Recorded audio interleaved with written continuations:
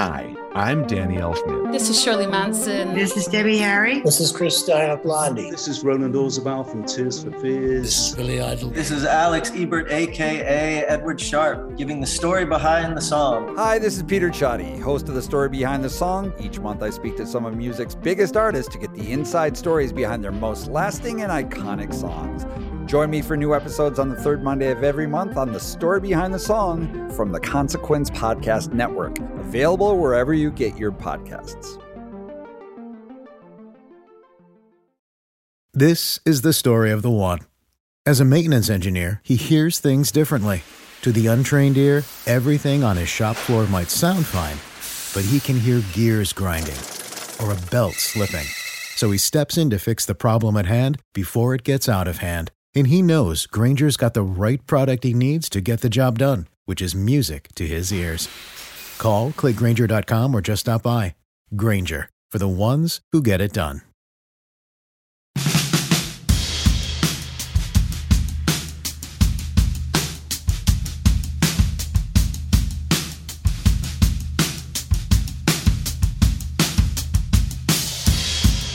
What is up, everyone? Welcome into episode 92 of the Modern Drummer Podcast with Mike and Mike. My name is Mike Johnston from Mike'sLessons.com, and my co-host will be joining me shortly is Mr. Mike Dawson, managing editor of Modern Drummer Magazine. Once Mike and I get all caught up, we'll talk a little bit about education, and we'll talk about orchestrating your grooves around the kit. This is in reference to Yost Nichols' current article in the June issue. Our featured artist this time is Medeski, Martin & Wood's Billy Martin. In our gear review section, Mike will be checking out the Bucks County Drum Company's semi-solid mahogany poplar drum set. That wasn't easy to say. And we'll get to a bunch of your listener questions, and as always, we'll give you our picks of the week. So let's get started. That was way off. Do it again. 3, 2, 1. There we go. I think we played like a rudiment on that one. That was crazy. That was awesome. Working on opening up those flams. How are you, buddy? I'm okay. What are we at? 92. So yeah. 92. Everything's good. Hey, before we get into things, I just wanted to mention for those of you guys that just heard the open and realized that snare sounds nothing like my normal snare. That's actually the 14x6 Sugar Percussion Cherry snare. I'm going to be reviewing it next week on the podcast, but I just detuned the hell out of it, and that drum loves being tuned low, man. You reviewed it like a few years ago, right? Yeah. I think, what did we say? July issue of 2015? Yeah. I think we talked about this in one of the first episodes, that those three drums was like a cedar, a cherry, and a ebony drum. Yeah. Nice drums. Really, I liked how cleanly they're constructed. Everything is just so clean. They're gorgeous. So I'll give it a full review on next week's podcast. But just if you heard that intro and you're like, that's a fat snare, that's the 14x6 Sugar Percussion solid cherry snare. So, all right, maybe it's stave, not solid, but it's an amazing drum. So what's new in your world, bud? I'm in the middle of recording a couple of full-length records, actually. It's funny, everything kind of piles up at once. Like, I have nothing to do, and that's when I do all my weird stuff with electronics. I'm like, right. Oh, cool, I'm kind of finding a thing. And then I'm like, I've got to tear everything down and do an actual record. Like, boo. Boo. Poor Dawson has to be a session drummer. So, yeah, I've got to finish one up. And then, remember I was talking about that, what was it, Hit Record? What is that website? Yeah, hitrecord.org. Yeah, finally got the finished remix that I now have to overdub drums on from that track I did a long time ago. Cool, man. That was a month ago. So yeah, a lot of that stuff's popping up, and I'm using my right now. I'm using my old Ludwigs. They always seem to win, man. Something about old Ludwigs. Awesome. They work in the studio. Like it's unbelievable. They're the Fender P bass of drums. And I kind of feel like I'm gonna try something else, but I'm like, no, they're right there. Let me just set them up. I'm like, yep, they work. They work perfect. Yeah. Like I don't need to get flat. They just work. It's perfect. Yeah, they're great drums are great drums. I mean, that's one of the things that you and I have talked about forever is we understand that companies should and need to innovate, but at the same time, they got it right about 50, 60 years ago. Yeah. So it's like just make sure that it's consistent, and if anything, make sure that what breaks down on a drum, probably not the shell. Yeah. So it's like just make sure that the mounting hardware is always innovating and getting better and better. But that's what sucks on those old drums is the spurs are terrible. They put which I really hate is they put the internal mufflers on top and bottom of the toms. So inevitably they start rattling. So you're hitting the floor tom. You're like, why is it rattling? And I'm like adjusting the topside muffler. I'm like, it's still rattling. I'm like, there's one on the bottom. You look through the head and you're like, there's a lot of mechanical things going on inside this shell. Yeah. And it's usually because the felt thing detaches from that washer, and then it just it starts to rattle. The rivet starts getting loose. I'm like, man, what a bummer. So you got to take them out. Just got to yank them out. What a bummer. Yeah, I don't think the innovation is in the shells. I mean, I think that the people that have pushed that, Masters of Maple, at least in recent years, Craviotto for sure, Sugar, I think that we're cool. I know what woods sound like. I mean, unless you find a forest that's never been touched and you're only using woods that fell down or trees that fell down, I get it. But for the most part, we're going to end up with a maple or a maple poplar mix drum, and it's going to be awesome. But the innovation, I love when I see great innovation in the mounting. I remember when DW came out with their Yes system, or no, that's Yamaha. That's Yamaha, which I still think that's one of the best, because it's kind of... It is. It doesn't It barely touches anything. Yeah, you don't notice it, but it still works. And sometimes, I mean, I think there's also the myth of too much sustain, like the day of wanting the toms to ring forever. Like everyone spends all this money getting that to happen, and then everyone goes out and buys a little jar of moon gel. Yeah, what the hell? Like triple ply heads or something. Yeah, but no, I mean, I think that those were great innovations. DW's maglev throw off. I remember when that first came out. I just sat there turning it up and down, up and down in NAMM for like an hour. Yeah, that's a great really throw off. Nice throw off. But yeah, I mean, those things are always cool. But those classic drums, they always work, man. Yeah, it's usually the tom mounts and things they're just janky on the old stuff. So that's why it doesn't leave the studio very often, because I don't want to be like moving the tom mounts around and having them, just fall apart, or I'll just replace them. But yeah, for recording, the old Ludwigs, the old Rogers, they still sound great. I mean, the old Slingerland, the new stuff sounds great too. But there's just something about, especially when the artist, I was talking to him and he's like, I was like, what vibe do you want? He's like, make it sound like the 70s. I'm like, all right, well, I know what I'm going to use. Well, that's done. Well, how about, since I have a kit from that era, I'll just bring that. Yeah, exactly. Yeah, I mean, I the other thing too, and this is a slightly different topic, but I think that's what's saving drum shops right now, is that the big box stores will never really get into vintage drums. Vintage drums still sound amazing, and right now they're considered to be very cool. They're not just for collectors. People like the sounds of them. So you have these guys that are opening up smaller drum shops, carrying fewer things, but they're really curated, and every little snare was picked on purpose.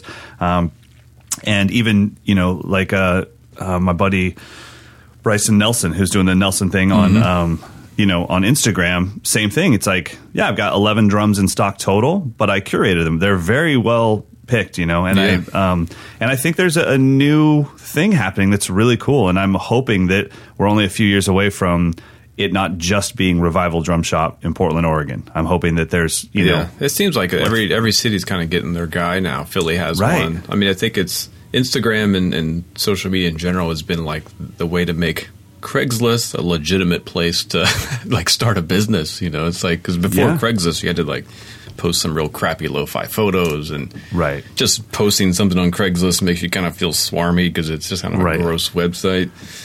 But it's essentially, I mean, it's like guys having used gear in their studios or whatever and selling it online, and it's awesome. I've bought and sold so much stuff. It's great to be able to just connect with people all over the place. Like I finally found a bass drum, a 22-inch bass drum to match my Ludwig kit. Yeah, Brett, it's awesome. And Brett, I believe Brett is actually a podcast listener, and we had no idea until after I bought it from him. No way. That's awesome. So wait, the shop in Philly, is it called Philadelphia Pro or Professional Drum and Percussion, or I think it might just be called Philly. I don't know. Philadelphia Drum. I just did a video for them. Oh yeah. Yeah. So it's the first like pro drum shop in Philly, right?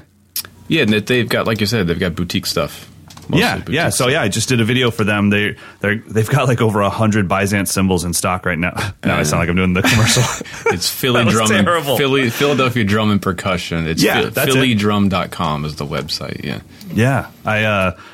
We've got over 100 Byzance cymbals in stock, including my transition ride and Benny's sand ride. You can cut that out. But anyway, so I did a video for them, and then I went to their website and everything, checked them out, and it was like, yes, this is what every city needs. Every city I want to get to that point that we could take a rental car and do a trip through the U.S. hitting drum shops. Yeah. Not music stores, drum shops, you know? Yeah, and see a little bit different. They'll have their own slant on it, slightly different tastes. All right, I'm going to put you on the spot. I'm going to drop you off anywhere in America that you want, and you get to take a new drummer that hasn't visited any of these places. Not a new drummer, but somebody that's played for 10 years. They've never visited a real good drum shop. And you're just going to take them to show them one drum shop. Now, I'm not saying it's the best. It's just kind of the one that you're like, man, this just shows off how cool drums can be. Where are you going to take them? I've actually not visited many shops. But really? Okay. Yeah, I mean, just from hearsay. Do you have a favorite that just has a vibe for you? Or what are you going to say? Just knowing that Forks is in where it is and the type of stock that they have, I would say that's probably a shop that a lot of guys would recommend. Or Memphis, just because of all the stuff they've been doing with their content. It just seems like they're, I mean, again, I've not been there, but I want to go. Both so are it's amazing. more like that the question is, where do I want to go? Those would be the two shops. And then I saw that Portsmouth, Drum Center Portsmouth has got a whole new facility that he's setting up more like a museum. So I think that's pretty awesome. Shane just opened that new spot. That looks incredible. Yeah, Shane's a good guy, man. Yeah, he's pretty. He jumped on the video demos like early on before a lot of people were doing them. So then instead of getting us in trouble and picking our favorites, how about this? So I've been to both Memphis Drum Shop a few times and done a few things there, and then I've been to Forks twice. And the one thing that Forks had that I'd never seen Joyful Noise snares in person. Oh, yeah. And they had like a line of them. And it was early on in my career, and so the credit card didn't have much of a limit, had about a $200 limit. And I was like, damn, I'm going to have to save up forever to get one of those. But they sounded so good. Here's one. They had a 24. They do have a 24 karat gold plated snare drum. And and Kurt sent it to me to review, and it was.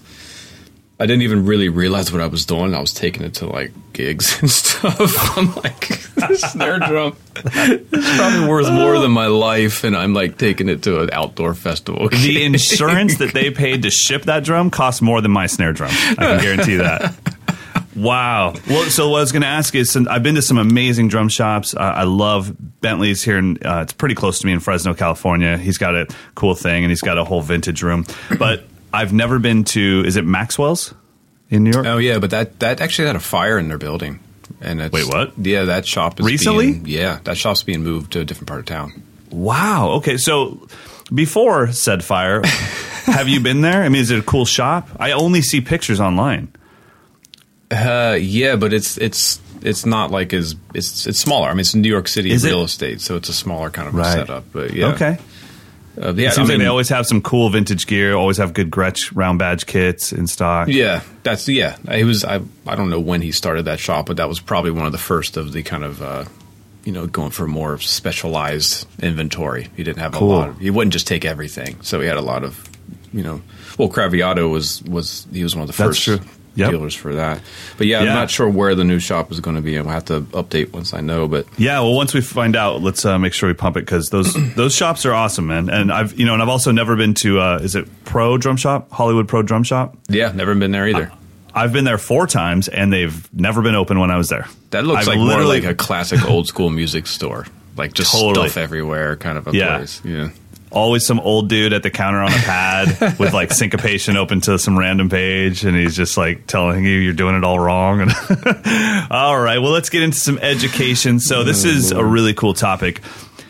Orchestration in general, I think, is something that gets really left out of people's practices. They don't understand that once you learn something, you have to look down and see all the sound options that you have open to yourself, and then experiment. And one thing that you'll realize right away, and for any of you guys that have played over a few years, I guarantee you went through this with the paradiddle. You learned the paradiddle on a pad, you put your hands on 2 different sound surfaces, and you couldn't play a paradiddle anymore. The whole thing fell apart.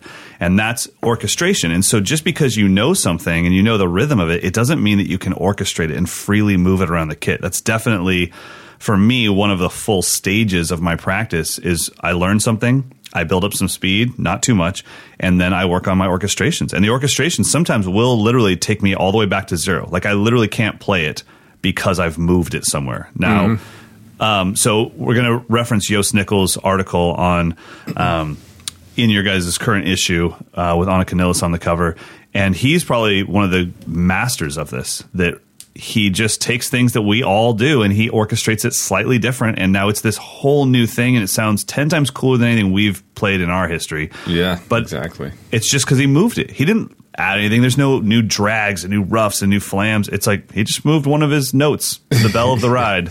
And he happens to know which one the cool one is. So he moved the cool note to the bell of the ride, and it just sticks out. So orchestration with you, was this something that occurred to you early on? Did a private teacher make you do it? When did you start moving things? That is a very good question. Probably early on, because I think, well, I learned Ramon songs, so there's really no variation in the groove. It's just the orchestration of where the right hand is. It's either a closed hi-hat, open hi-hat, or a ride cymbal, or a floor tom. Floor tom. That's kind of it. Every time.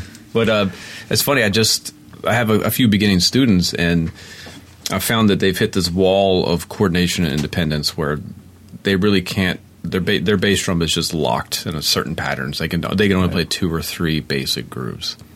But so rather than spending every lesson just repeating ourselves or getting them frustrated by trying to show them stuff they can't do yet, I found that if we just mess around with the right hand orchestration, it's a whole different challenge that I didn't expect. Like having them play one beat, like a basic beat on the closed hi-hat, a basic fill in measure 4, and then go to the ride cymbal, back the same beat, but playing the ride cymbal. It was like, it's like, oh my gosh, what is that? I'm like, it's not any more difficult. It's just a different sound. But it's a very different sound. I mean, that's the thing, is what people, especially teachers, don't understand this a lot of times, and definitely students can't understand it, but they don't understand how much they're singing this pattern, and they're singing the staccato nature of the hi-hat. So in their head, way in the back, they're going chick, chick, cat, chick. They're not singing right, left. They're singing the actual sound. So when you change that sound to ding, ding, ding, ding, and it keeps swelling and swelling and swelling, they're lost. They're totally lost. I'm just learning that. And I think also just having your hand be open rather than crossed. Yep. To every single one of them, it was like they were learning something brand new. And I couldn't put myself back in that mindset of, but it's not anything different. Just play the same. Just play the same. You are literally my first teacher. It's like, just do it. I'm like, do you think I'm trying to fail? Is that you think I just had this plan coming in here? Like, I'm going to piss off my teacher. But no. I'm like, I would love to do it, man. I just can't. But I that's what I'm saying, is I've been doing this thing my whole life with students. And yes, as soon as you move that right hand, you're so used to seeing your right hand on the left side of your body, and now it's on the right side of your body. Yeah. Everything has changed. And also with a hi-hat, if you just hit it like even moderately hard, it's not going to hurt your ears, but you just move your 5B nylon tip to a cheap ride. Yes. That's exactly what we're using, like B8 bronze. Sure. Changing cymbals, yeah. And inevitably, the first time they go, they're just like shanking the edge of the ride.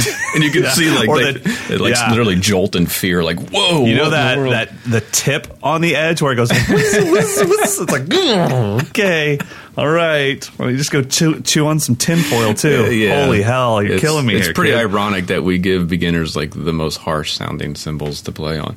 That's actually, you know what? Since my second store that I taught at, I've always made sure the student kit was the same level as my kit. And so if I had a DW, the kid gets a DW. If I have Heisty signatures, the kid gets it. But that wasn't to like try to help them. That was like, no excuses. Yeah. Don't tell me that if you had my pedal and if you had my hi, you got them. So whatever you suck at it. And let's admit it and get on with it. So yeah, the orchestrations can be tough for sure, and especially when you get into pattern work. You know, when you learn a paradiddle diddle and then your teacher says, just move that around the kit, you're like, I can't remember the order of notes. Is it still right, left, left? It all falls apart. I don't think maybe I just got lucky and didn't have that struggle, and maybe it was because I was playing quads in the drum line, and you were just always orchestrating patterns. Like that's all it is. You're taking sticking patterns and orchestrating them. So like even now, if I just sit down and just mess around, inevitably what I come up with for a new groove is me just splitting the right hand up. Like it'll be like what is that pattern? The Stanton Moore paradiddle thing. Right, left, right, left. But the opposite. It'd be like a right, left, right, left. Yeah, that's what I call a Garibaldi diddle. Okay, that pattern. Inevitably, I play some sort of thing like that, but then I just start moving the right hand like every 16th note moves somewhere. So I'll be going from like the hi-hat on the left side of the kit to the ride cymbal. So it creates this like polyrhythmic pattern that I'm not even aware that I'm creating. Right. Like I do a lot of that, and it's just because I want to hear different sounds more than I'm thinking about the orchestration of it. That's for me. It's more like I want to. What other sounds can I play without? Because I'm a lazy drummer, without playing anything different. You know, I want to play the exact same thing, but I want to get something that sounds way different. And it's usually I'm moving the right hand. Yeah, I mean, there's a lot of the cats that I look up to. And Yost is one of them. We can get back to his article in a second. But one of the things that I really look up to with these guys is a lot of times if they broke down what they're actually doing, you would go, but I can already do that. And it's like, well, yeah, but I just orchestrated it this way, or I popped that note. I mean, that's one thing that I got out of Garibaldi's book, Future Sounds, was the ghosts and the accents were everything. Yeah. The patterns were patterns I already knew. There was no complication there. It was just like, oh, God, you want me to hit the second note of a diddle, that's the accent? So right, left, right? Like, I don't have the physical ability to do that. I got to go down to 30 BPM, you know? I had to ask Boss to make a new metronome that went down to 20 because mine stopped at 40. 20, oh my goodness. Burr. Yeah, I mean, I still put the subdivision at 16s because I can't keep track of the timing. But so in Yost's article, why should people check this out? Yeah, so he's actually up to part 13 of this series. So he, like you said, he's going, this deep dive on how to get the most out of a few simple ideas. So in this part, he's talking about moving the ghost notes to the hi-hat and then the right hand to the ride cymbal. So you're playing like your, whatever your favorite 16th note ghost note grooves are, but instead of playing the ghost notes on the snare, play them on the closed hi-hat. And it's a whole different texture. I do that a bit too. Usually mix it up. Yeah. Sometimes I'll do half the measure on the snare, half the measure on the hi-hat. But it's the same pattern. That's what I like about orchestrating patterns around the kit. It's the same. You don't have to lose the flow.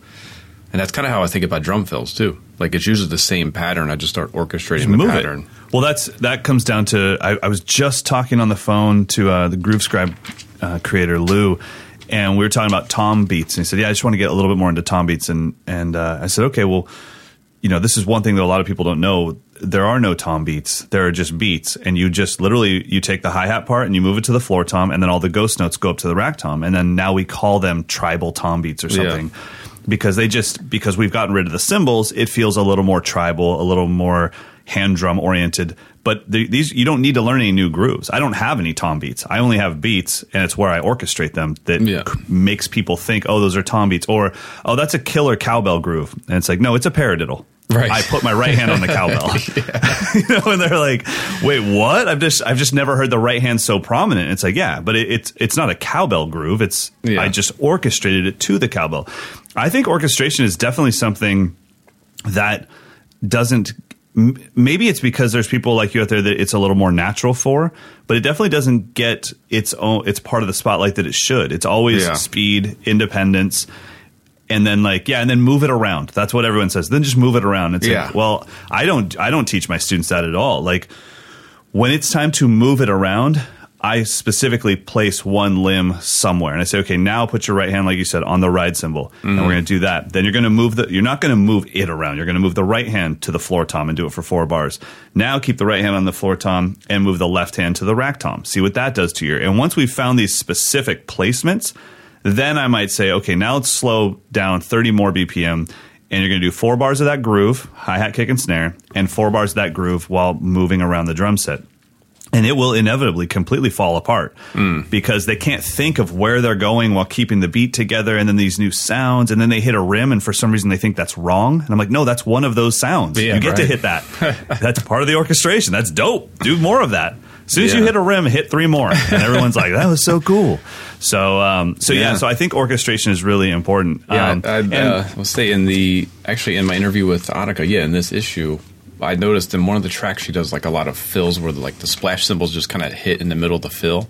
Okay. And that was what I had to ask her about it, because I hear guys do that. Like I hear Ronald Bruner Jr. do that, and Chris Coleman. They all can incorporate the splashes. I'm like, if I'm going to hit a splash, I'm usually going to like get blushy if I hit it. It's like I'm so embarrassed to hit that thing. But she does it and it's cool. Right. So I asked her, like, what are you doing there? It's kind of interjecting in this really pretty wicked, like 30-second note thing, and she's simple answer. It's just a pattern. I'm just replacing some of the tom notes with the splash cymbals. Right. So she's not. I don't know that anyone who does that stuff is thinking, like the splash is coming in on the E of 3. I don't. No. You wouldn't think that. You just play a pattern and they just hit the left hand on the splash instead of the 10-inch tom or something. It seems easy, but like I said, you have to understand that these people, or we, I should say, we are singing this fill, and unless you've practiced it, I'm not singing a psh, I'm singing right. And so there's this freedom that comes with taking a pattern and moving it everywhere, to every rim, to the bell of the cymbal on your left side rather than only the bell on the right side, and just exploring the drum set with simple patterns. I mean, bingo word for the week, Mark Juliana that's part of his rate system. Yeah. It's drop system. Right, drop. So dynamics, rate, orchestration, phrasing. And the P, phrasing. Yeah, I know. Well, orchestration and placement. We know where you're lacking in the drop practice. Oh, no. Touche, my friend. Well done. I'll be working on my phrasing all day today. So, when you need to work quickly and confidently, you need Grammarly. It's a trusted AI writing partner that helps you get work done faster with better writing. And it works where you work, across 500,000 apps and websites. 96% of users agree Grammarly helps them craft more impactful writing. Get AI writing support that works where you work. Sign up and download for free at Grammarly.com/podcast. That's Grammarly.com/podcast. Grammarly. Easier said, done. This is the story of the one. As a maintenance engineer, he hears things differently. To the untrained ear, everything on his shop floor might sound fine, but he can hear gears grinding or a belt slipping. So he steps in to fix the problem at hand before it gets out of hand. And he knows Grainger's got the right product he needs to get the job done, which is music to his ears. Call, click Grainger.com, or just stop by. Grainger, for the ones who get it done. But yeah, guys, the other thing is it's not out in, you can definitely get Joost Nickel's Groove Book, which I would highly suggest. And that's where a lot of this stuff comes from. His Groove Book, it's one of those things where you think, if you do what I do, which is I put the book on the table and then I listen to the whole CD and I find the coolest sounding ones and then I go to that page. little transparency there. But what happens is you're like, oh, that's the coolest groove ever. You open the page and you're like, wait, inverted paradiddle, that can't be right. And then you realize, no, it's the orchestration. Yes, it was an inverted paradiddle. He just orchestrated, like you said, he moved his hand back and forth between ride and hi-hat, and it became, all of a sudden your ear only hears the ride, the hi-hat's a little more subdued, and then there's this new pattern that exists, a hidden pattern inside of the inverted paradiddle. Yeah, so check out the article in the June issue of Modern Drummer, and you can check out all of his past articles as well about this stuff, and then definitely check out his book. It's just Joost Nickel, The Groove Book, and then he's got his Phil's book out, but it's only out in German right now. I got to see it while I was in Germany with him, but it will be coming out in English soon, and it's fantastic. I got to see him demo some of the stuff that's in that book, and in typical Joost fashion, it's not a fill book, it's a concepts book built around improvisation. I mean, these concepts allow you to play any fill in the world. So really good stuff. Where does it go from there? What's left? Phrasing. So I'll be first in line to buy that book. Yeah, he's got to step up that phrasing game because mine's on point. So, all right, let's talk about our featured artist. Featured artist this time is somebody that's been very influential to many drummers and many musicians for sure, and that is Billy Martin from the band Medeski, Martin and Wood. Yeah, love him. And yeah, I mean I would say that might have been my first jam band that I was introduced to on the more on the jazz side without vocals. Yeah. I was in high school. I'm getting into Blues Traveler. I'm getting into Dave Matthews Band, like early, not even album Dave Matthews, but demo Dave Matthews Band. And then somebody said, oh, you should check. Or I think actually it might have just been that one of them was guesting with bands that I was into at the time. Okay. Like, oh, this is Billy Martin on drums today in Blues Traveler or whatever from Medeski, Martin and Wood. And then I checked them out, and then that opened the door to the stuff that Matt Chamberlain was doing with Critters Buggin'. Is there a band Tortoise? Is that right? Yeah, Tortoise. They're cool. All that stuff got opened up because of Medeski, Martin and Wood, and I just was like, whoa, I thought jazz was ding, jenga, ding. You know, I mean, this is me in high school, right? I don't know. And I'm like, well, I could actually play this. This is really cool stuff. Yeah, it's funky. And one thing I really loved about Billy's drumming, and still do, is it wasn't beats and fills. It was just, I don't know, it was a soundscape of rhythm and percussion. It was just beautiful, and it flowed, and I couldn't tell the difference between a beat or a fill. They just all blended together. Yeah, and exactly it was what beautiful. we're talking about. Mostly orchestration and phrasing. That's mostly what it is. I think it was the album Shack Man. That might have been the one that came out in the early mid-90s or something. Because I was already kind of into James Brown and that kind of classic instrumental funk stuff. James Brown and the Meters. So then I heard this. I'm like, oh, this is like a modern, better sounding recording of that style. Right. I can hear more detail, and it was, just kind of more of a temporary vibe. And that record I probably listened to every day for a few years. I think it's called Shack Man. Of just total different. I mean, that was in time when everyone was going for clean drum sounds, and here's this guy with this, like, what is that, a snare drum or is that a bass drum? Like, I'm not sure what's happening here. And I remember this is such a weird thing to stick out, but he was the first person I ever heard do a fill involving the rack tom where he specifically didn't hit the sweet spot of the rack tom. Like, he hit like almost like a rim shot. Yeah, and it was like this clack. Yeah. And I was like, wait a minute. Shouldn't the producer have stopped him? Like, and said, hey, sorry, why don't we do that take again? And then, it took another 5 years to realize, like, oh my gosh, that's such a hip texture. Yeah. And he got, my one-dimensional rack tom that only goes doom, doom. Yeah. He has 40 sounds on that drum. Yeah, he was using like an old beat-up Rogers kit, I think, back then. Totally. Single-headed. Yeah. And I'd never seen anybody put like a tambourine and just leave it on the floor tom and just let it sit there and bounce around. And I was like, what? I mean, it was really, it's funny now that we're talking about him. I think I really discounted how much influence he had on me because I wasn't obsessed with it. I was just kind of watching it from the periphery going like, okay, I guess this exists. I dig it, but I don't get it yet.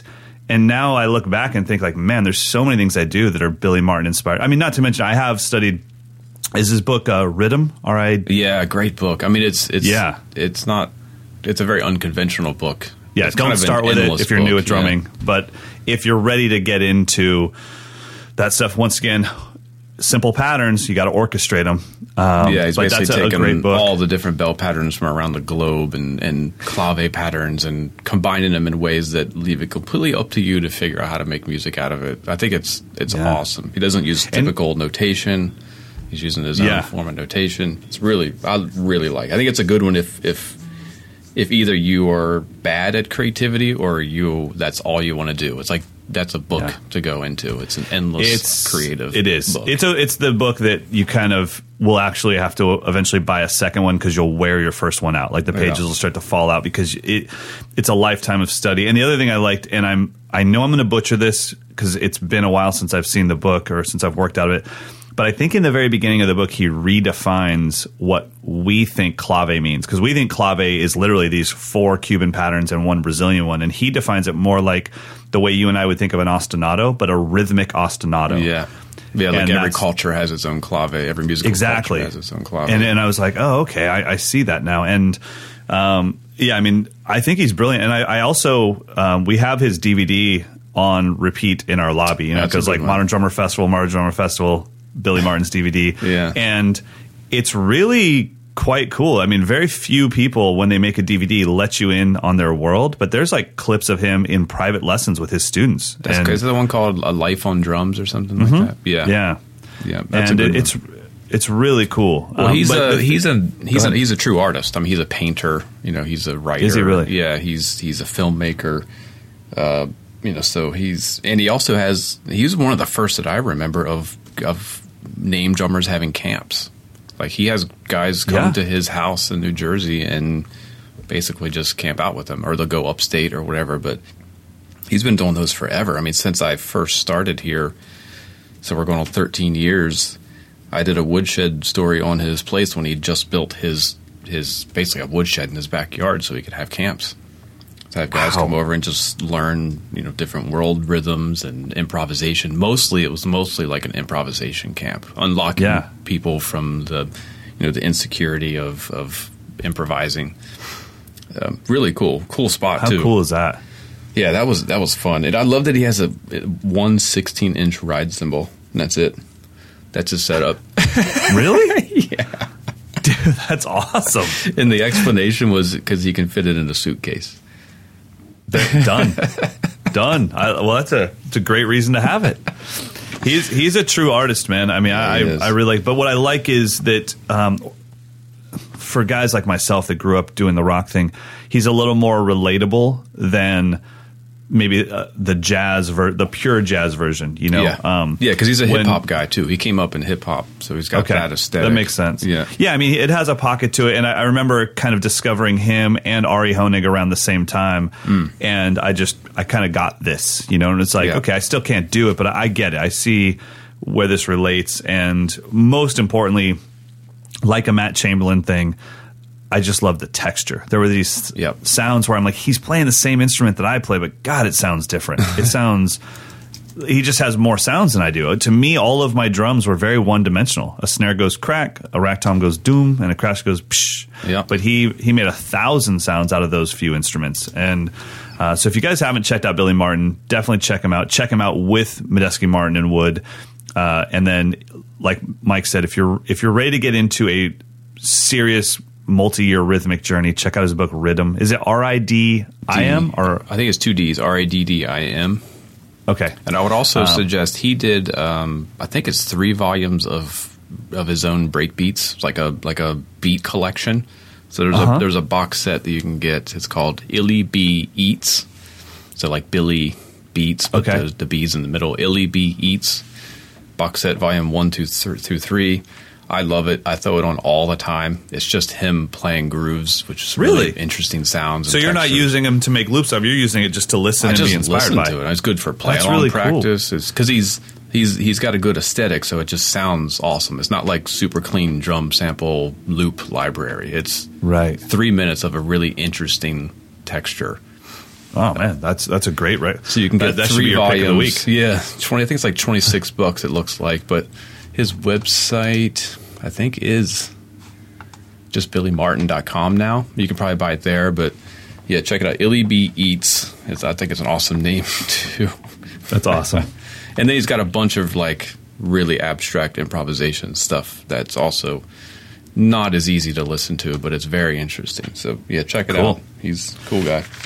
Hey, speaking of featured artists, our featured artist last week was Michael Miley. Did you see that video he made after our podcast talking about splashes with your left foot? He made a whole lesson with Rival Sons. He did it at a sound check. He made a whole lesson on left foot splashes, and he was like, hey, Mike and Mike were just talking about this on their podcast, so I wanted to show you how I use it. It's really cool, man. I saw that he said something on Twitter about, hey, I'm going to do some left foot splashes during sound check, but I didn't see anything. Yeah, he made a whole lesson on it. It was really good. I got to check it out. He's a stud, man. Yeah, he's a stud. All right, well, everybody check out Billy Martin, and now it is time for gear review, and unlike listening to different drumsticks, this is going to be exciting. Listening to drumsticks was pretty exciting, but this is really exciting because Dawson's going to blow some serious chops on this Bucks County semi-solid mahogany poplar drum set. Actually, let me ask you this. Are you the one that played this demo? I did, and I just play like a beat for like right on, man. I'm glad I oversold that.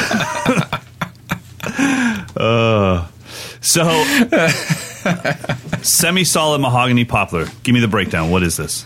All right, so we have talked about Bucks County drums several times. I think we reviewed the Bebop kit. So this was the second kit that he had sent a while ago that it just took me a while to review. It is so their thing that he's currently offering is he does a steam bent core, and then he puts maple on. I always want to get this reversed. So there's maple on the inside, like reinforcement rings on the inside, and then maple on the outside as well. But the bearing edge is cut, so it's just on that solid steam bent core.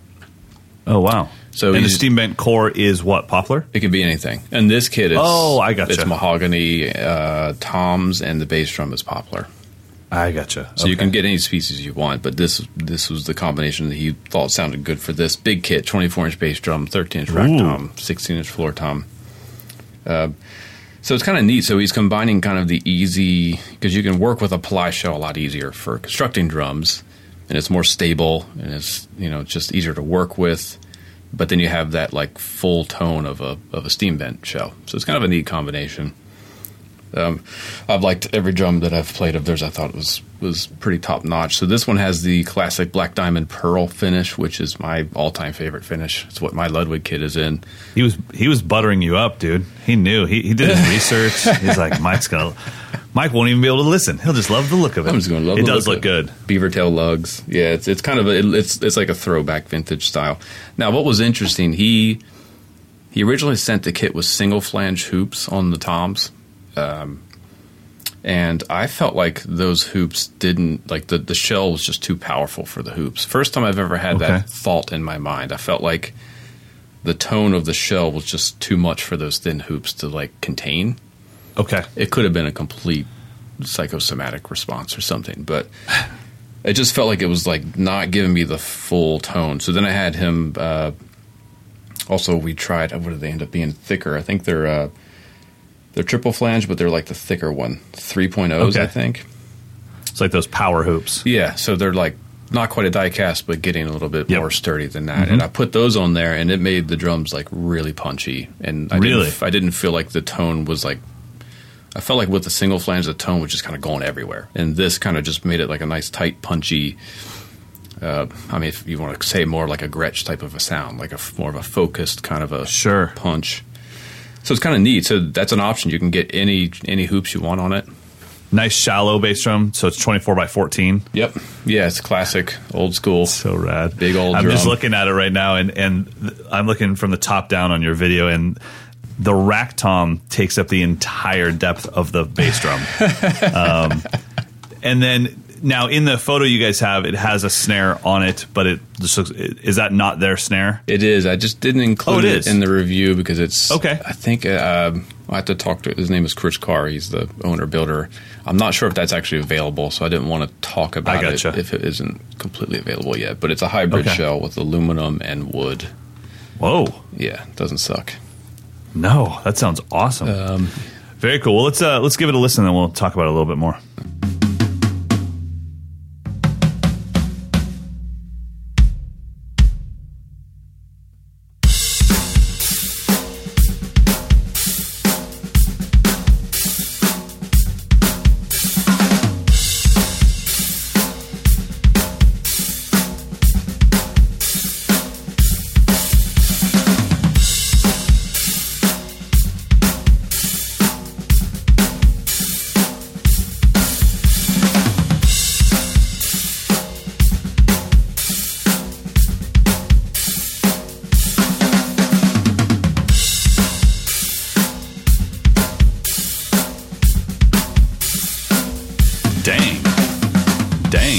That sounds great, and I think it really dispels the myth of what a 24 by 14 or a 24-inch bass drum is going to be. Everyone just thinks it's boom. It's like, no. That was super punchy. Yep. Sounded great. The toms, like you said, were super punchy and got out of the way. No overtones. Yeah, no muffling on these drums. Wow. Dude, that really sounded like a sound check of a session.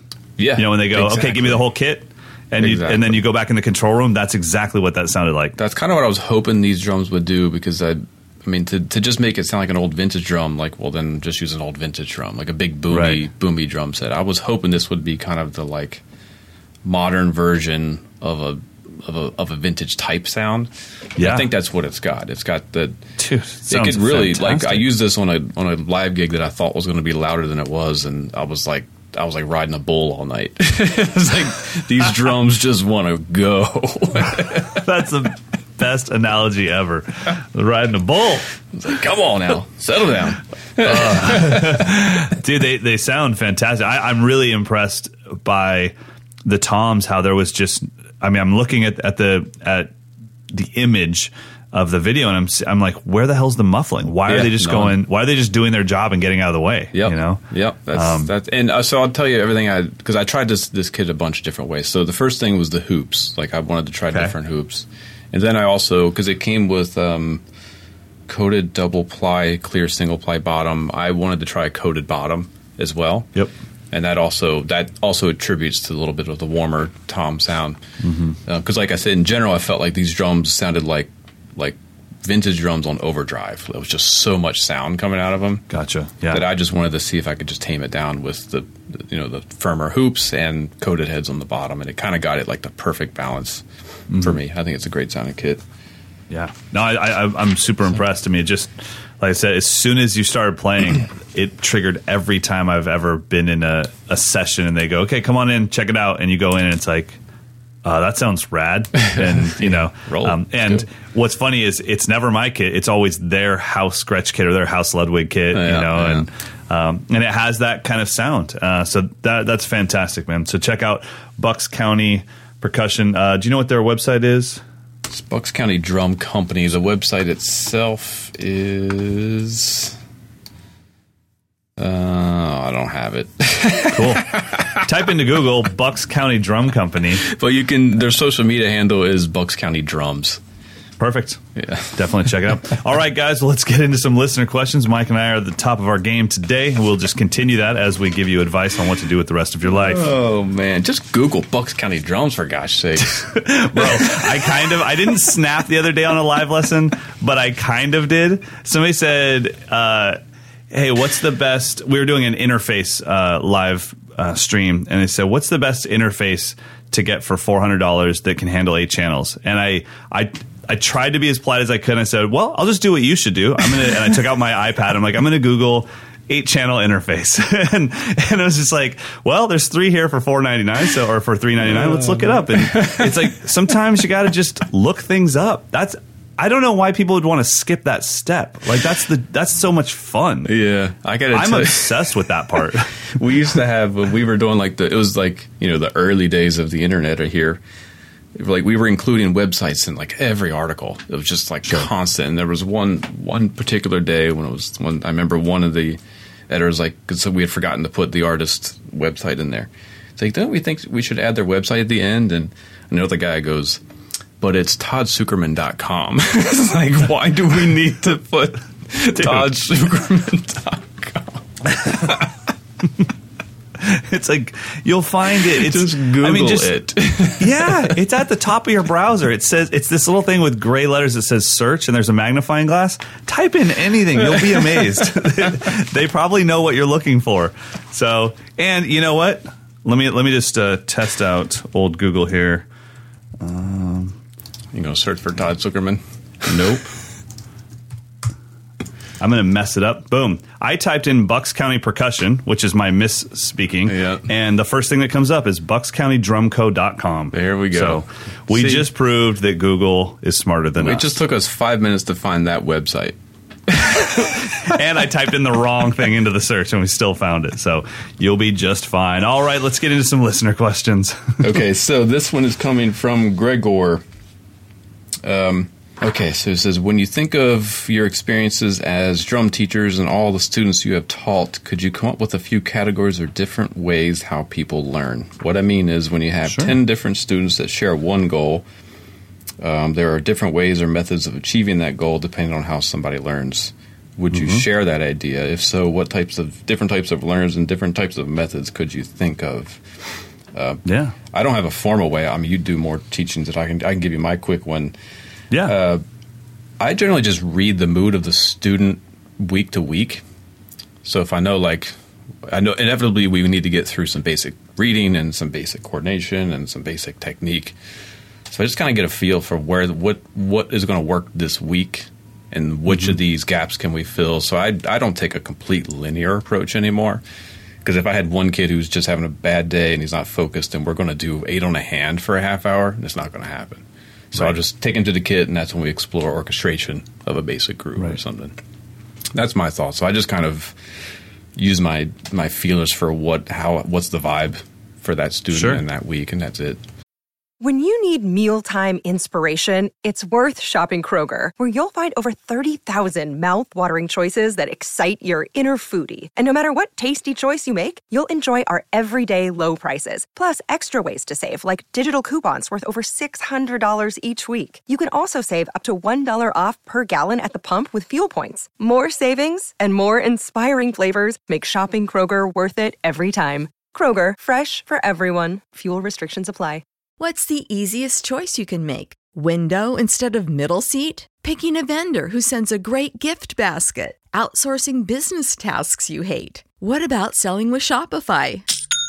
Whether you're selling a little or a lot, Shopify helps you do your thing, however you cha-ching. Shopify is the global commerce platform that helps you sell at every stage of your business. From the launch your online shop stage to the first real-life store stage, all the way to the did we just hit 1 million orders stage. Shopify's there to help you grow. Whether you're selling scented soap or offering outdoor outfits, Shopify helps you sell. Wherever and whatever you're selling, Shopify's got you covered. Sign up for a $1 per month trial period at shopify.com/try. Go to shopify.com/try now to grow your business, no matter what stage you're in. Shopify.com/try. Yeah, I mean, for me, it's as far as how people learn, I think of it, the simple divide is, do you want to read it or do you want to hear it? When I started playing in churches a little bit and started especially getting to know a bunch of different gospel drummers, it was all by ear. They're like, hey, can you play that again? And I'm like, I'll just write it down on the snare head for you, and they're like, no, just play it again. And I would slow it down. I'm like, no, don't slow it down. That'll screw me up. Just play it again. And they would get it in a second. I was like, God, your ears are incredible. For me, you got to write it down. You don't even need to play it again. Just write it down. I'll figure it out.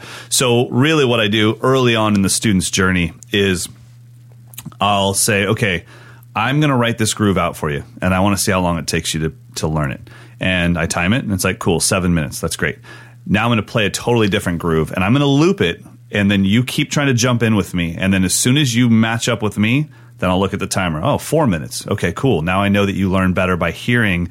And then what I want you to do is I want you to stand over my shoulder and just look down at me playing and imagine my hands are your hands. And I'm going to play this and I want you to go to the kit back and forth until you get this down. And I time that. And then I just look at those numbers and I say, okay, you definitely learn better from watching me play. Or you learn better from closing your eyes and hearing me play. You imagine it. Or you learn better from reading it. And then for most of my students, it's a combination. It's that I have it on the sheet in front of them. I'm looping it, and they're looking over at me back and forth and looking at the music in the back. And so, but yeah, I definitely identify early on in the student's journey how they learn best. And then I actually try to slowly get them better at the two that they're lacking in. Like, okay, let's develop your ears, because I can write it and you learn it in a second, but when you have to hear it, you just can't get it. So you don't get to be let off the hook because you're more natural at the other. I have to build up the ones that you're lacking in. So. Yeah, I like it. I have to try some of that. I remember that was one of the things Dom Familaro talked about when I interviewed him. He kind of goes through a checklist of, what are your interests and what can you do? And that was one of the things, like, if you hate learning out of books, well, then we're going to learn out of books. He kind of goes a little bit more forceful the other way. Yeah, no, I think it's important, and it depends on if it's something that the student needs to learn by tomorrow. I'm not going to force them to do what they're at least natural at. It's like, cool, I know your fastest way to the pie, so I'm going to get you there. But at the same time, when we do have a little bit more leisure time, I'm going to build up your reading capabilities. So sweet. All right, this one comes from Lucas. I recently purchased a 1970s Slingerland kit. Congratulations. Awesome. It's in pretty rough shape. I'm wanting to restore it, and my question is, how important is it to keep it all original? For example, the bass drum hoops are chewed and dinged up. I want to hand sand them smooth again as opposed to purchasing a new hoop. So we're just wondering our thoughts on this topic. Should I give my 2 cents? Go for it. So I'm not a collector. I'm a player. So I never have in the back of my mind that I'm going to be like reselling this stuff. I'm ultimately thinking I'm going to play it and use it until I find something better that I can replace it with, and then I'll sell it. I'm never thinking buy it, fix it up, and sell it to make money. That's just not the way that I think about this stuff. That said, keep all the original parts. Yes. You never know. Just keep it all. Keep the heads. Keep everything. Put it in a box. I mean, there's guys who will buy old heads from the 60s for, $20 or whatever. Yeah. So just in case you need to put it back together in original shape. So I wouldn't sand down the hoops. I'd keep them original. Just get some spares. It'll save you a lot of time, and they're not that expensive. But get it to the point where you get it to where you want it to be, and don't be afraid to play it. But yeah, don't throw out anything. That would be my suggestion. I completely agree. I mean, that's exactly what I would do. I would take everything that's kind of in your mind at the moment janky, that goes in a box, labeled, and you keep it because someone will want those original parts, and they don't want you messing with them. And then I would just get some flat natural maple bass drum hoops and stain them whatever color you want. Paint them black, stain them the color to match your kit, do whatever you want with them. And then that way you can update all the modern stuff you want and play those great sounding Slingerland shells. And then if you ever do decide to sell it, you can let the buyer know, hey, here's all the improvements I've made, but here's the box of all the original stuff. Yeah. So, yeah, that's perfect. All right, next one is from Morgan. Pretty simple question that not necessarily a simple answer. So can you please explain the function of the hi-hat tilter, the bottom hi-hat tilter? Well, in the beginning, for me, I didn't like it because my OCD doesn't want one of those cymbals to be at a different angle than the top. And as a rock player, I wasn't using the hi-hat with my foot at all. I only either kept it tight or relaxed it. So I really didn't use it. And then once I started becoming much more of what I am now, which is, I would say I'm 70% of my drumming is on one of my two rides, and then and my left foot is quite active. Yeah, it sucks when it goes hush, hush, hush, and it's like, wait, where's the chick? So at least, and maybe I'm not even correct in this, but for me, that tilter was so that I could angle the bottom cymbal slightly and get a better chick out of closing the cymbals with my feet. Yeah, I think that's what it's meant for. I think its sole function is to prevent airlock. That's it. Yeah. Okay. And I found that sometimes I don't even realize it, and the tilter is turned the wrong way, so the cymbal is actually angling away from me a little bit. And it always happens when I'm already at the gig, already set up, ready to play, and that drives me nuts. I'm like, ugh. Really? Because it's just slightly askew, and I'm like, I'd rather be leaning towards me than slightly away. Yeah, I could see that. Feels like you're just kind of slipping to the left a little, like, I'm going to fall over here. So, the hell's going on? All the time, because I never think about it until I'm already set up, and the memory lock's already tightened down. I'm like, no, I'm not going to mess with it. But yeah, I would think you really don't need to do much. It's just like a couple of twists. You don't want to be like extreme, just enough so you don't get that hollow puff. That's all I know is the function. Now, here's a question about hi-hats. Okay. Have you noticed in different rooms the foot chick can be more articulate or cleaner than in others? Well, or different let's days? Be honest. How many different rooms do I play in? Well, you do clinics and stuff. Well, yeah. I mean, with the clinics, honestly, I think what it is that my clinics, I never get to use my gear, so I'm not A-B'ing it at all. And even if it's because I don't always fly with my cymbals. The other thing is there's always a flight and a hotel stay between the last time I played my kit and then this next thing. Yeah.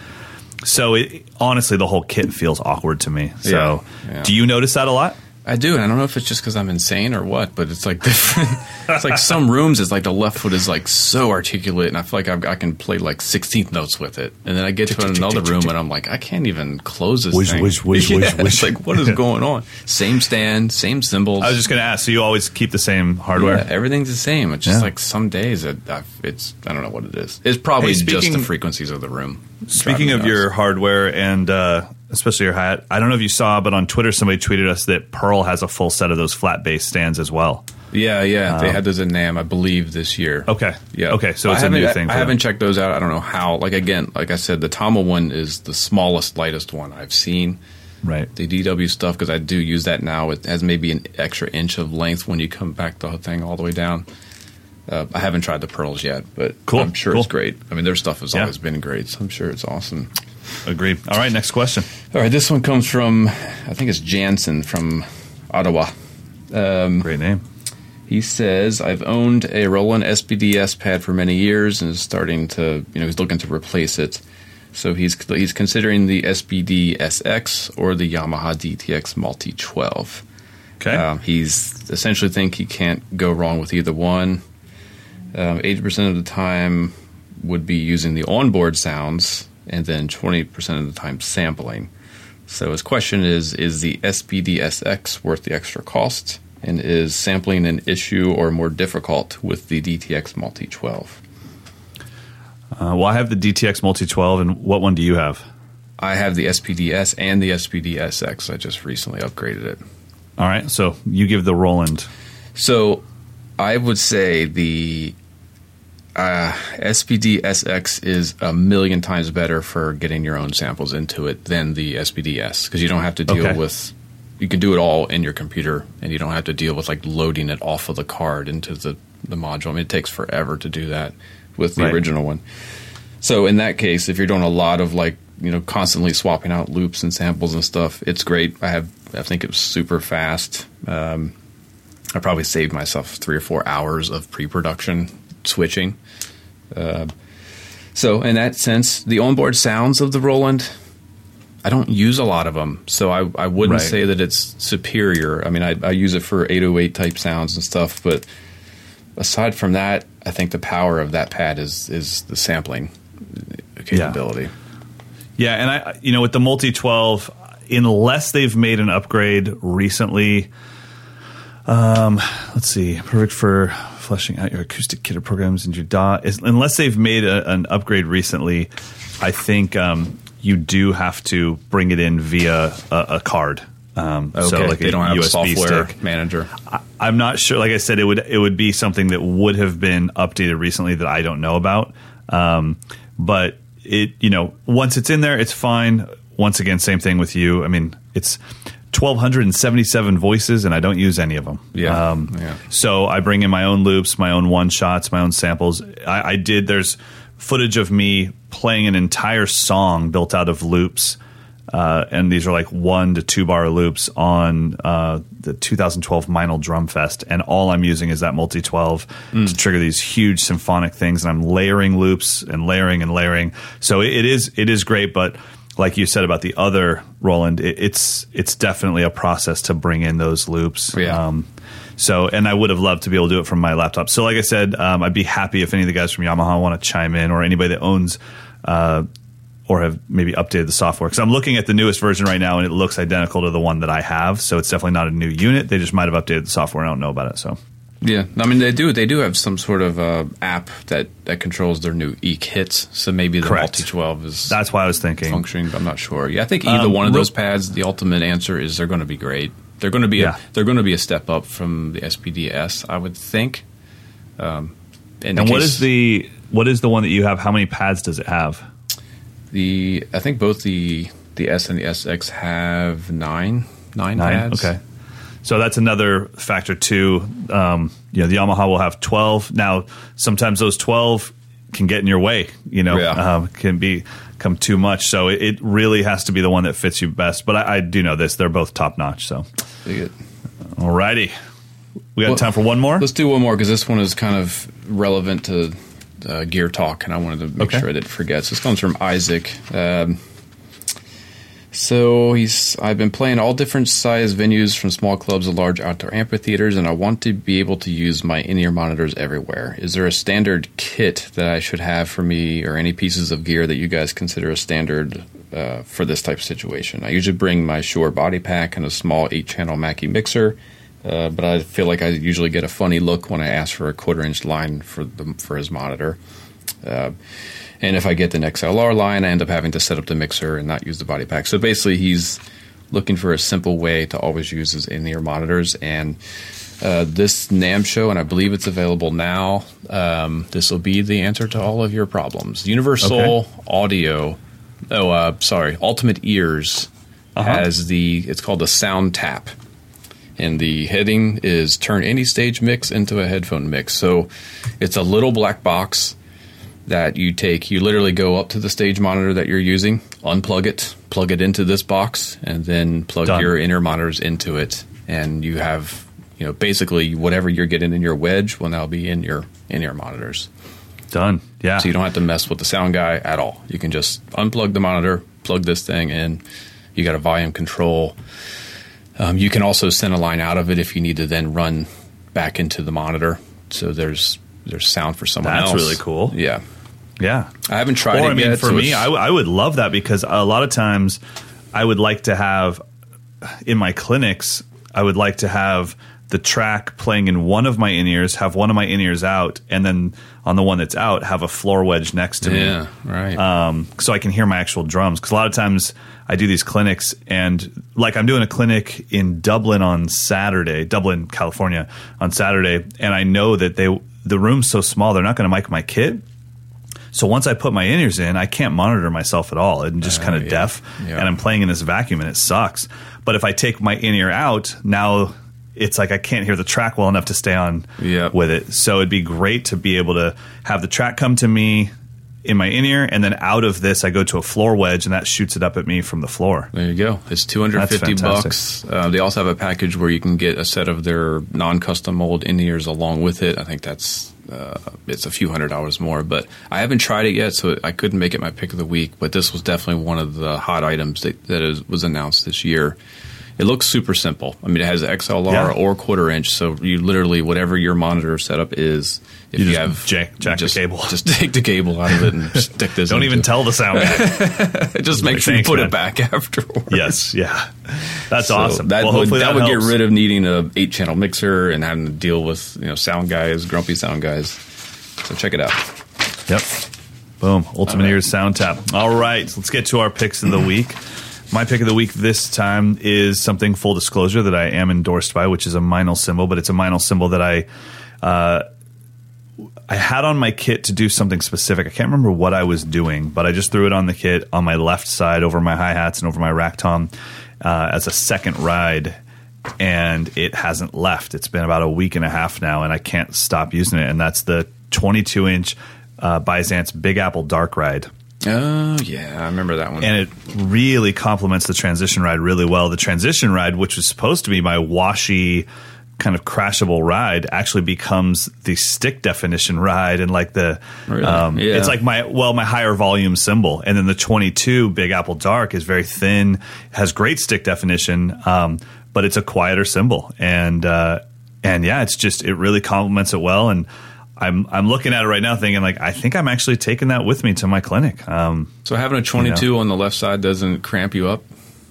Not really. I mean, no, it's not too bad. I mean, I don't use the rack tom that much. Maybe a little Pat Boone, Debbie Boone, flat doom, gata doom. But no, it's been fine. It is angled down. It's angled down like a jazz player would have their second ride. So yeah, I mean, if you saw my setup right now, until you touch the drums, you would assume that I play jazz. But I've just been writing on my left side a lot, like especially with like the faster stuff. I don't know why. It's like I'm staying in home base. Yeah, did you just buy a Harley? Yeah, I guess so. They're delivering it. Whoa! You just got like all like man on me. I'm sure that was a truck. Okay. Well, all I heard was whoa. And I just imagined you like drinking a Rockstar Energy drink and like trying to get in a bar fight with a No Fear sticker on the back of your truck. Wow. It took me to 1998 Dawson. No Fear sticker. Yeah. Come on, man. You want to fight? I'm going to go watch the UFC later tonight. Anyways. Hey, I do like the UFC. Don't be knocking the UFC. I'm a huge proponent of the UFC. By the way, for people like me that aren't very good at physical contact, never knock the UFC ever, because whoever likes it probably can fight. So it's like, just stay away from them. Just say, yeah, man, love it, love everything. One time we'll go on. I think it's a beautiful combination of instinct and art, and I think it's okay. So when we're ready to check out, we'll talk UFC, Trump firing the FBI director. Oh my! Okay, my pick of the week is. There we go. Hello. I do a lot of my mixing at home late at night, so I can't have my studio monitors cranked. So I've been trying out a ton of headphones to try to find what pair of headphones gives me the actual true sound and not like an overhyped, too much bass or too much high end. Almost all of commercial, headphones you can buy in a regular store will have too much bass and too much high end. So then when they're sweetening the sound for you so that the headphones sound better to you. So you listen to it on a stereo or in your car, and it sounds awful, like too much mid-range and stuff. So I got a set of Yamaha, I think this is the model number I have, HPH-MT8, And it's essentially they recreated the response of the classic NS10 speakers. NS10s. Yeah. And put them in headphones. So that's pretty awesome. It's not like a pleasurable headphone that you're going to go to the gym and wear these and listen to your favorite tracks. It's a pretty revealing mix, so where you're hearing all the frequencies exactly as you record them, as close as it possibly could be in a set of headphones. I mean, they're literally labeled as mix headphones. Yeah, exactly. And I've had no translation issues of mixing with the headphones and then listening on other systems and being like, whoa, where'd all that low end come from? Or where's all that mid-range coming from? So they're pretty true, accurate, transparent. So if you're going to be mixing your drum recordings on the road or late at night and you can't actually listen to on good speakers, or if you just don't have a mixing setup, these are pretty accurate. I've been really happy with them. So if you guys have ever been in the studio, but you're not a studio rat, you've just maybe done like a couple demos with your band, you'll always see these like medium-sized speakers, black speaker box with a white speaker cone. Yeah. And you'll never get a chance to hear your mix through that because that's what your engineer is going to mix with once you leave. He's going to play your stuff through these big-ass speakers that you're like, yeah, we rock. You guys go out to lunch, he mixes on the NS10s. That's, you don't want to hear your raw recordings. You do not want to, and that's what I've got sitting right in front of me. I've got 2 NS10s, and that's what I do everything on. Yeah. But even with those, I don't have it set up properly. My room isn't really EQ'd for it, and I don't even have them at ear level. And they're very directional. Like when I mix, I literally bend down and like get in front of them. So it would be really nice to have these headphones. And as a Yamaha artist, do you have the new ones or today? New ones or the old ones? You have the powered Unfortunately, I do have the new ones, and they're not tweeters in them. Yes. So I learned a trick from my producer buddy Butch Jones, where especially when you're mixing next to a computer and you can't get them wide enough. You, instead of having them vertical, put them horizontal with the tweeters furthest out. That gives you a more accurate stereo image. Dude, that's great. That's great advice. Yeah, I do that at home, and it's crazy. All of a sudden, I'm like hearing the left and right, like beyond where the speaker ends. I can actually hear it throwing the stereo image a little bit wider. Pretty neat. That sounds awesome. It might mess with your OCD because they're crooked, but I was going to say my speakers in here are literally for looks, and then it's the most inconvenient thing when I mix because I have to sit in front of them. Luckily, because I don't move anything and I've had the same setup for a while, I've kind of got it dialed in. But yeah, when someone else is playing my drums and I have to remix for their style, I have to like get my head in front of it. So these headphones would be a dream come true. Yeah, and $200. I mean, for mixing headphones. A lot of times I'm mixing with maybe $400 to $500 custom in-ear monitors. So to me, this is not expensive at all for a great set of mixing headphones. Yeah, and it's great because unlike in-ears, you can just take them off and check them on your speakers, and you can constantly reference. Yeah, you can't just shove your in-ears. It's just getting people to understand what the point of these are, because you spend $200, you're like, it's going to sound amazing. It's like, no, you spent $200 to hear the truth. Are you sure you can handle the truth? It's like a high-end microphone, you know? It totally is. Yeah. Everybody's like, dude, your expensive microphone sounds the worst. I'm like, no, it sounds the most honest. Now I can do whatever I want with it. That cheap microphone changed everything, and I have no flexibility with it. It just said, we assume you're going to like this. Exactly. It's like, well, I don't want that sound. All right, everybody. Well, thanks for all the listener questions. Keep sending your questions into mdinfo@moderndrummer.com. We are coming up on our 100th episode. We're going to have a pretty awesome giveaway pack for you guys.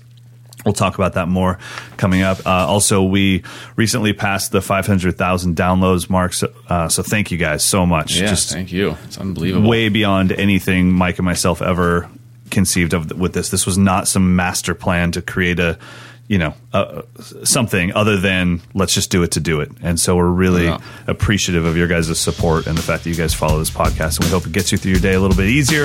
Everyone have a great week. Mike, I will see you soon, bud. Indeed. See you. Later, bud. I won't see you soon. I'll just talk to you via Skype soon.